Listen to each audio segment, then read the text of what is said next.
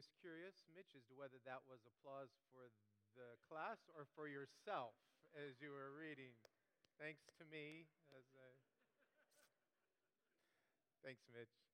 My name's Dee. I'm one of the pastors here at the church, and as always, such a privilege to take you into the passage for our morning. And this morning was the passage that Mitch read from Luke chapter 3. And so that will be our reference point as we go through this. I do want to bring a few people kind of up to speed for those who might not have been here last week as to what we're doing, what we're in the during the next 4 months. And that is we're attempting to be more aware of the rhythm that we have on Sunday mornings in terms of the teaching and the scripture readings. Last week I did a kind of an introduction that talked about the lectionary. I'm not going to go through all of that at all, but I do just want to say that the lectionary is simply a collection of scripture readings. The one that we follow takes us through a 3-year cycle, and every Sunday there are 4 readings, one from the Gospels, one from another area in the New Testament, one from Psalms, and one from an Old Testament reading. During the month of January, we are going to use the reading that is from the Gospels. During the month of February, we're going to use the readings that are from the Psalms. March will be the other Old Testament reading. In April, that includes this year Easter, we will be in the other second New Testament reading. So that's the rhythm that we're trying to follow. We try and incorporate many of those scriptures in our services. This particular service, we try and include at least 2 of the readings in the course of our morning, but I might make mention of some of the others. I also made mention last week that one of the things that it helps us do is to be sensitive to the rhythm of the Christian calendar and the special seasons that are part of our journey. Wrapping up Advent at Christmas time, Lent that leads us into Easter. We had last week, the first Sunday after Christmas Sunday is Epiphany. And then every year, the Sunday that comes after Epiphany, which is the celebration of the good news for the Gentile world with the visit of the Magi to the baby Jesus, the next Sunday always includes a reading from the Gospel that speaks about the baptism of Jesus. It's interesting that all 4 of the Gospels record the baptism of Jesus. Only 2 of the Gospels speak about the birth of Jesus, but all 4 record the baptism of Jesus. So last year we were in a different gospel, but we looked at this just a year ago, and the focus of last year's reading, which I'm sure everybody here remembers, wasn't supposed to be humorous, but okay, was a focus on the words of the Father when the heavens opened up. This year, we're in the Gospel of Luke, and I would like to start right in the middle of the story and work out from there. The words that we focused on a year ago in this particular Gospel rendering would be verse 22, which is where the Father says, "This is my Son, in whom I am well pleased." What I want to look at to start with is verse 17. A rather unusual line, at least a little strange to some of us. It's the verse that says, this is John the Baptist, referencing to the one who comes after him, we know is Jesus. We jump into this story right in the middle. But it will say of Jesus that his winnowing fork is in his hand, and he will thoroughly clean or purge the threshing floor. It says that then the grains of wheat will be gathered into the barn, and the chaff will be burned with unquenchable fire. There is in every language and in every culture what we sometimes refer to as colloquialisms. They are lines or phrases that are born out of a culture's experience, using the language to try and describe something usually based on sometime it has become a tradition or a major event in that culture's history. Sometimes they are bent toward a particular age group. Sometimes they are bent toward a particular portion of the country or culture. But we all know them whether we recognize them or not. They fill our language every day. And they are so familiar to us that we never question them. They simply make sense. So if you were to hear the phrase, "Boy, she poured her guts out to you," we all know what that means.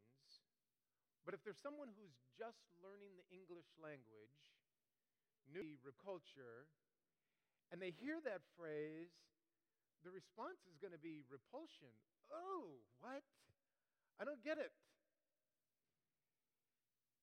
It's not, a colloquialism is not unique to our culture, but each one of those phrases is unique to the culture. And so we hear it and we don't even give it a second thought. I have a daughter who is a master of crunching together multiple colloquialisms so that they don't make any sense at all. There was one of those that we just laughed about in the car, but it was kind of smashing together of he has a head start over others and he's got a leg up on other people, and somehow it was up over his head on something. I don't exactly know what it was, but I didn't understand it at first because it was kind of smashed together. But if you hear the phrase, he has a leg up on everybody else, you know that that phrase references somebody who seems to have a head start, somebody who has some advantages that others may not have. But once again, if you're just learning the language, if you're new to the culture, if your cultural history doesn't have that as part of its experience, you'd hear that phrase and be confused. Well, we hear this verse 17, and very few of us have agriculture as a brushing ground. And if we do, very few of us have ever experienced a threshing floor or a winnowing fork.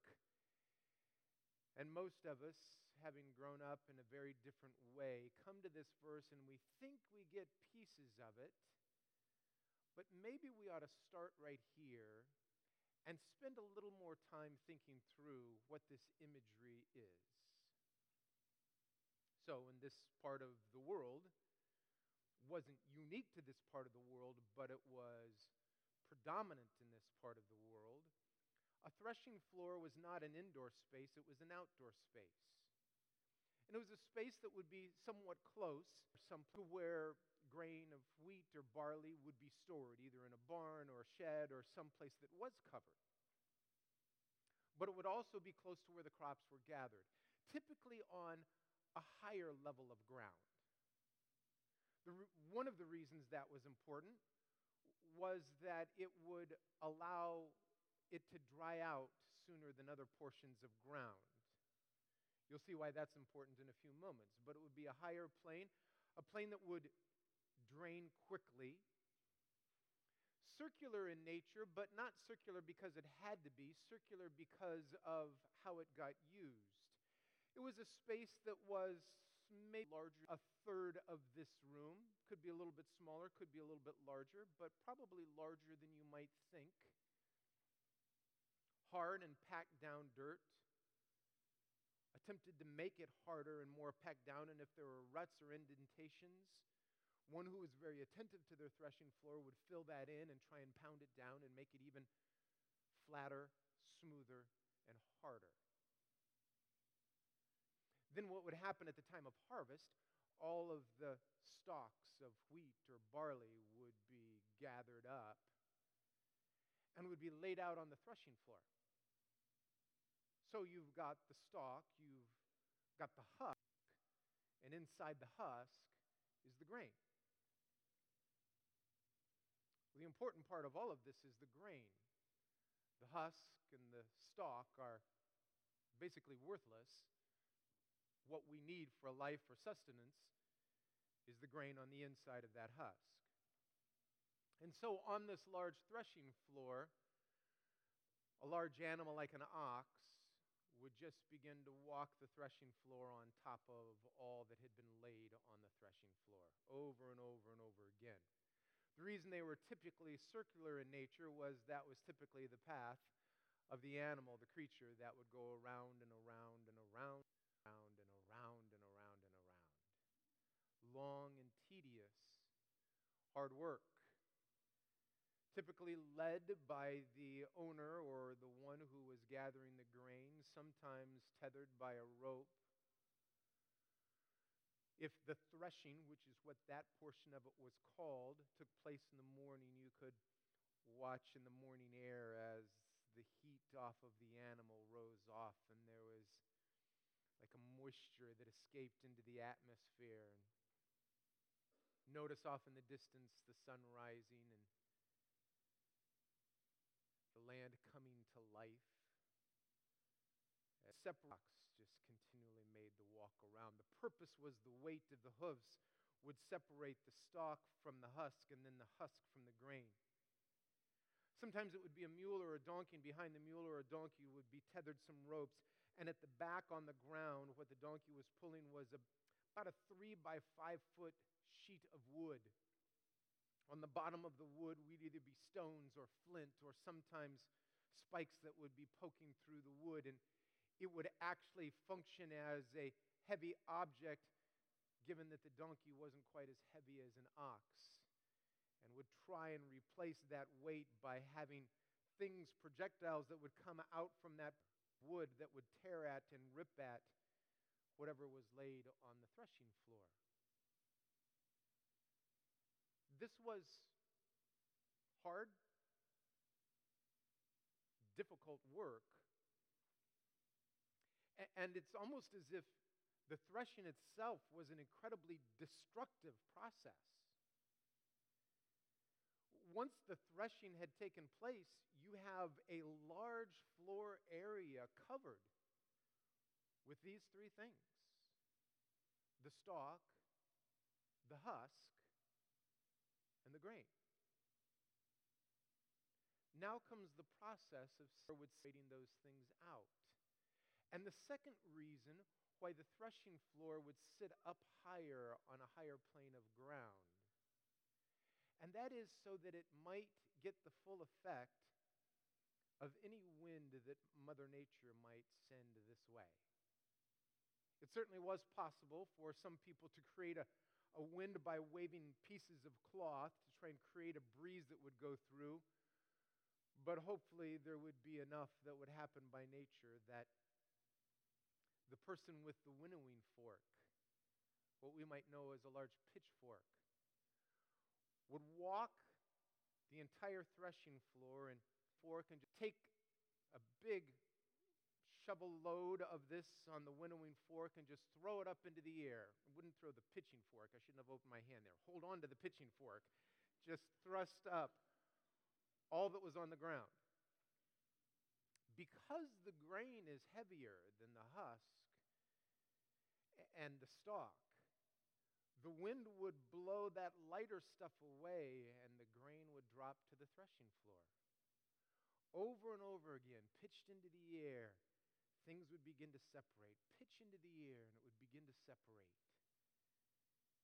As time passed, the grain would begin to gather toward the center of the threshing floor, and all of the chaff would begin to move to the side as the wind blew it away.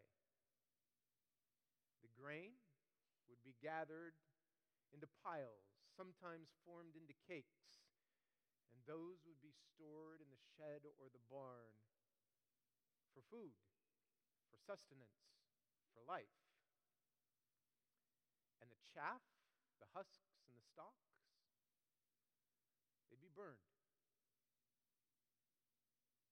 So this is the imagery we have as we find John making the proclamation that he comes with the winnowing fork in his hand. He will thoroughly clean or purge the threshing floor, gathering the wheat into the barns, and burn the chaff with unquenchable fire. So now we've got the center of this passage. Now let's move out to the periphery a bit, to to understand a little bit more of the context of what sets this up for John the Baptist as Luke is writing this story. We have the context of the setting of what the people are experiencing. We know that the people were looking for the Messiah. Jesus was born, but years have passed, close to 3 decades. And not much has changed. If anything has changed, things have gotten worse.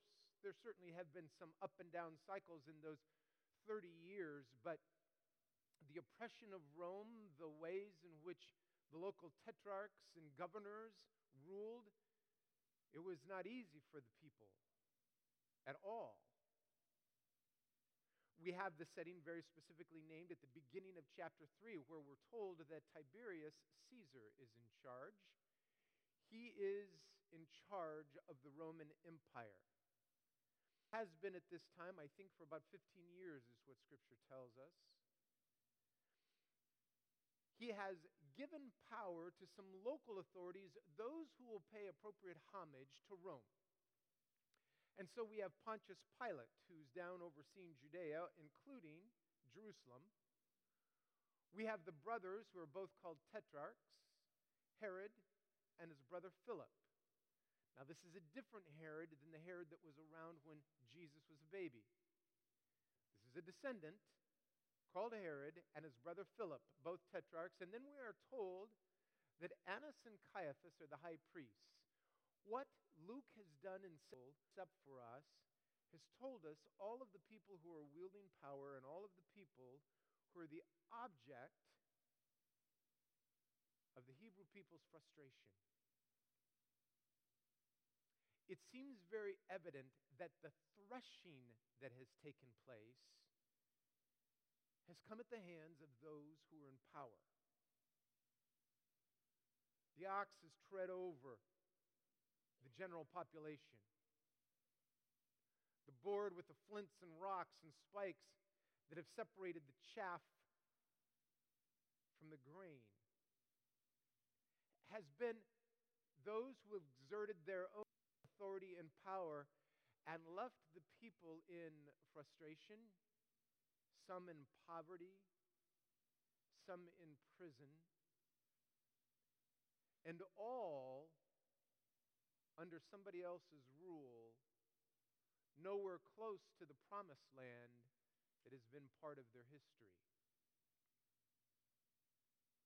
It doesn't say that Jesus comes as the threshing floor. He comes as the one with a winnowing fork in his hand. The threshing has already taken place, or is in process of taking place. We talked about last week that God can use whomever God chooses to use. And there at least is an argument here that says, in spite of what we might think about Rome and Pontius Pilate and Herod and Philip, the threshing that has taken place, God now can use in a powerful way. John went out into the wilderness and received a word from the Lord, is what Scripture says. A prophetic word, a word that the kingdom of heaven is at hand. Prepare ye the way. And so John, around the area of the Jordan River, proclaims the good news to all. He begins to baptize people into this good news message, this repentance. It appears as if John's baptism actually became popular. There were people who were leading rebellions all throughout the countryside. The anticipation of a Messiah led many to think, okay, who's next? And I want to be on the ground floor of what takes place if we're going to rise to power again. I want to be part of that. And John's message was becoming popular with the people. In fact, some wondered, could this be the Messiah? And so crowds gather. Crowds that John questioned their motive. Were they really interested in being true disciples, or were they just trying to get in on the latest and greatest? Did they realize the the price that comes with baptism into following God in this fashion, or do they simply want to be identified with a group just in case? Just in case there's a new boss in town, just in case there's new power, just in case. And John calls them out, calls them a bunch of snakes. And he says, if you think as a snake that all it takes to get clean is a little water on your skin, you're mistaken. It's a pretty harsh indictment from John. And so, it is logical then to make the assumption that the winnowing fork that separates the chaff from the grain is the separation of those who really are intent on being followers of the good news from those who are just expressing a self-serving interest. I don't think that's wrong. I just think it's not the only message here. Because there are people who hear the message of John and says, oh, if you're going to call us out on this, then tell us what we need to do to actually be disciples. John has very specific, very practical response to them. To the crowds, he says, for those of you that have 2 cloaks, give one away. Keep one, but give one away. Do the same with your food. See those who are in need around you. Those who are tax collectors came to John and said, so what should we be doing? And he says, well, don't take from people more than the law requires. Then the soldiers came and said, what should we do? And John says, well, certainly no more extortion, no more blackmail. Be content with what you have. Very practical ways that begin to separate. Are you willing to follow where discipleship calls us?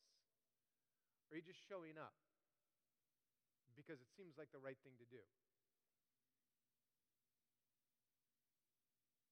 He says to the crowd, I baptize you with water, but the one who is coming after me baptizes you with the Holy Spirit and with fire.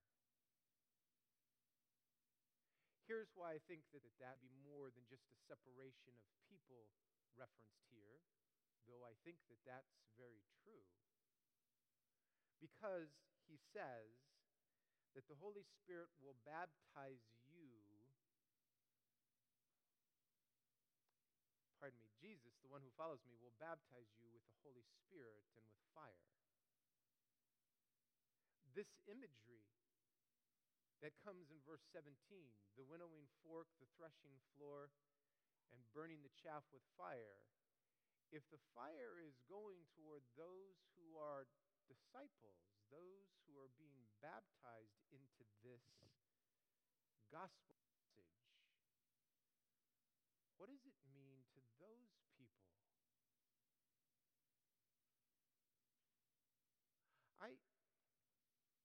I think of the image of Jesus taking the harvest of my life, all of the aspects of my life, throwing them into the air and seeing what the wind blows away.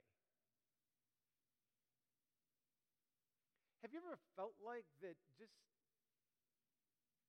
the latest wind blew your feet out from underneath you? The latest thing that happened, and that it happened so quickly, it seems to happen sudden. Knew it happened, a visit to the doctor, and didn't even see that come in, and all of a sudden, it's like life got blown away.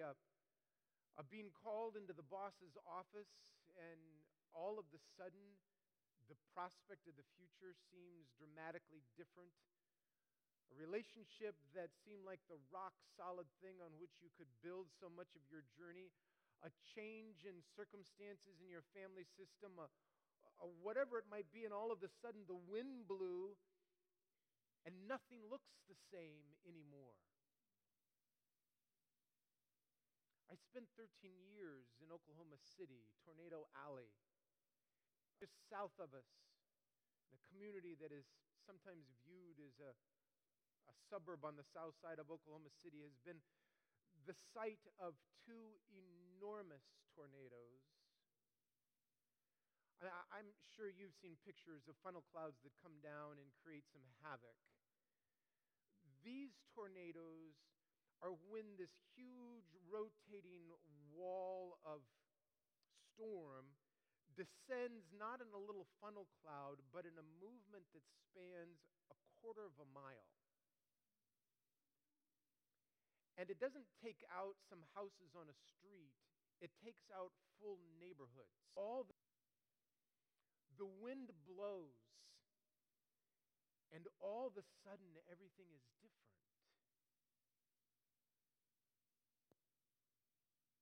In those moments, who am I? Where do I find my identity? This message of Jesus being baptized and what is the call to us to follow in Jesus' footsteps is a message to find our identity in Christ. The powerful thing that Jesus is doing is he's saying Jesus is Lord, which then means Tiberius Caesar is not Lord. Whew. That's dangerous. Can I tell you something that's maybe even more threatening to us? When I identify in this way and Jesus is Lord, it means that I'm not Lord. And there's a whole lot of chaff in my life associated with that notion. I had a dream this last week. A very strange one, but most all of my dreams are strange. This one, I am in a foreign country. I'm not familiar with any of the signs and the language that are on the signs. I'm in a busy marketplace, and I know that I need to get change for the currency that's in my pocket, so I go to what's a very nice kind of newsstand, bookstore kind of place, and there's a well-dressed gentleman behind this desk, and he's looking at a very fancy, high-gloss magazine, and I thought, that's how I'll get change for my currency. I'll just buy a magazine and break the currency that's in my pocket. Break the currency. That's a colloquialism as well. Get change for the currency that's in my pocket. And I go up to him and I ask to buy, I don't know, what I remember saying in the dream was, I'd like that American Express magazine. And I realized that it was probably going to be more expensive than I thought, and then I came to realize it was going to be almost $20 to pay for that magazine. And he said something to me that threw me off. First, I didn't understand it. I asked him to say it again, and then I didn't think I heard it right, and so I leaned forward the third time, and he said, "You're buying her a book full of unhappiness." And then I woke up. And I have learned attention to the odd things that happen to me in the middle of the night and use them as a way to reflect. And so I sat up in the darkness of the night in my bed and just reflected. Of the many things in my life, magazines, books, TV shows, commercials, conversations, articles, the page after page, scroll after scroll, article after article, reminds me of everything that I don't have. All of the things that I need. If they do remind me of the things that I have, they're basically telling me there's medication for that and I can get rid of it if I want to. Unhappy. It is page after page, at least at some level, of unhappiness because of what it reminds me of. If my identity is in those things that include some of the comparisons of life as I compare myself to you, as I compare myself to someone else who seems to be doing so well, as I compare my lack of success in areas, or the wind blew and what I don't have, or the uncertainty, I find myself sometimes striving, sometimes bemoaning, sometimes depressed over those comparison pieces.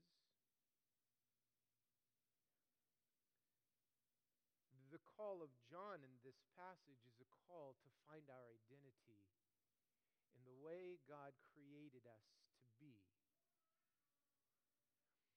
There is no call from John that says you shouldn't have a cloak, a coat, you shouldn't have a nice one. He's just saying, if you have extra, make a difference in somebody else's life. If God's poured out blessing on you, is there a way about which you can be is seen upon somebody else? Because your identity is not in any of those things. Your identity is found in the image of God that's been stamped on you. The power of verse 22 that we referenced a year ago is found in this kind of a context where the heavens open up and God says, "This is my Son in whom I am well pleased." No ministry has taken place. No miracles have happened yet. No water has been changed to wine. Nothing has happened. Here we have the Father simply saying, "He's mine. I love him." And the Spirit of God descended upon him. And do you know, morning, the question out of this passage of Scripture is, do you know that the heavens open up this morning, God looks on you and says, "You're the one I love. You're my child. I'm so pleased that you are mine." If our identity is in there, we have found the grain of life apart from all of the chaff. Is it possible that sometimes when the threshing takes place and when the wind blows, it's the very thing that knocks us awake to our identity in Christ? Is it possible that some of the fire that takes place is the burning of the chaff, the wonderful work of the Holy Spirit that is patient enough with us so that as those difficult times, God can use them in a way to push away the chaff and say, "But I want you to realize who you are and what you have. I want you to realize who you are. You're mine, my child. I love you. I am so pleased to call you mine." What would it be like as well if we saw that in others? If we were able to look past the chaff. Good chaff, bad chaff, I don't know. Look past it to see the image of God in someone else. This isn't really a call to easy discipleship. I just want to remind you that the very next chapter in Luke, Jesus' life is threatened. Goes from being baptized in the approval of the Father to proclaiming the good news in ways that upset the fruit basket so much that they begin to find a way to do away with him. What happened when Jesus is Lord for us? The wind blows so quickly. Can happen overnight. Can be things over which we have no control. An economic downturn, a political election, a running out of resources, a paycheck in jeopardy, death of a loved one, medical condition that seems so daunting you don't know what to do with. Into these places, we have the opportunity to hear the message of one who comes with a winnowing fork in his hand, wanting to clean the floor of all of the chaff and get to the core of who you are and remind you of the one to whom you belong. The Lord who came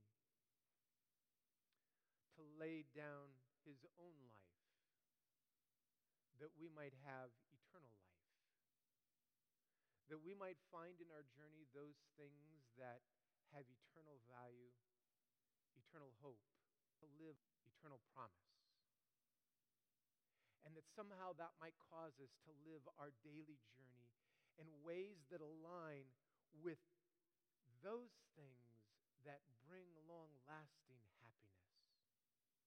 There are certainly a lot of things that cause the endorphins to flow, gives us the trigger of dopamine, and right now, wow, that was pleasurable. Does it somehow cloud the ways in which those things have such short-lasting value? If we could begin to tap into the things that give us shalom, peace, a journey of contentedness that leads us to places that transform the world around us. This is the call to discipleship. Not a quick washing, but a deep cleansing. Not just a sprinkling, but a purging. A transformation that gets to the core of the grains of life and help us to see others with that same vision. The call to the kingdom, where Jesus is Lord. Father, I thank you this morning for your gospel message, for your willingness to be fire in our life. So, Lord, I ask that somehow this morning, if we feel threshed, if we feel like the circumstances of the journey have left us broken apart, torn apart, where all around us we see what feels like circumstances that have beaten us down, or, Lord, nothing seems to have happened, no movement in our life. May the wind, will you come, Lord? May the winds of your grace pour through us. Toss us into the air with your grace-filled winnowing fork and allow the winds to push away the chaff. The things that we thought were important, allow them simply to be lost so that they can be replaced with that which is pure and good and right. It's not by what we've done, Lord. It's because you've discovered within us a pearl of great price. You've discovered within us a treasure. You have brought to the surface in us the thing that you claim as your own, your image. Help us, Lord, to live into that. May the fire burn away that which is temporal and leave pure gold, refined by your fire. Lord, may the life that is within us be given room to grow, roots to go down deep, and fruit that honors you.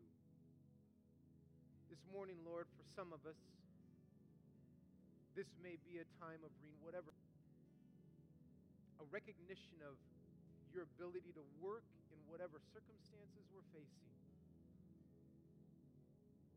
A moment of surrender to you. For others, Lord, this may be the first step of what feels like an unbelievable, incredible journey. A moment to simply ask forgiveness, to restore hope, Lord. Nothing we've deserved or earned, but simply because you call out from within us the grains of life and joy this morning and hope. So wherever each one of us is, Lord, this morning, may it become very practical for us, giving ourselves over to your work, reflecting on those things that are chaff. Help us, Lord, this morning to see that image within us that is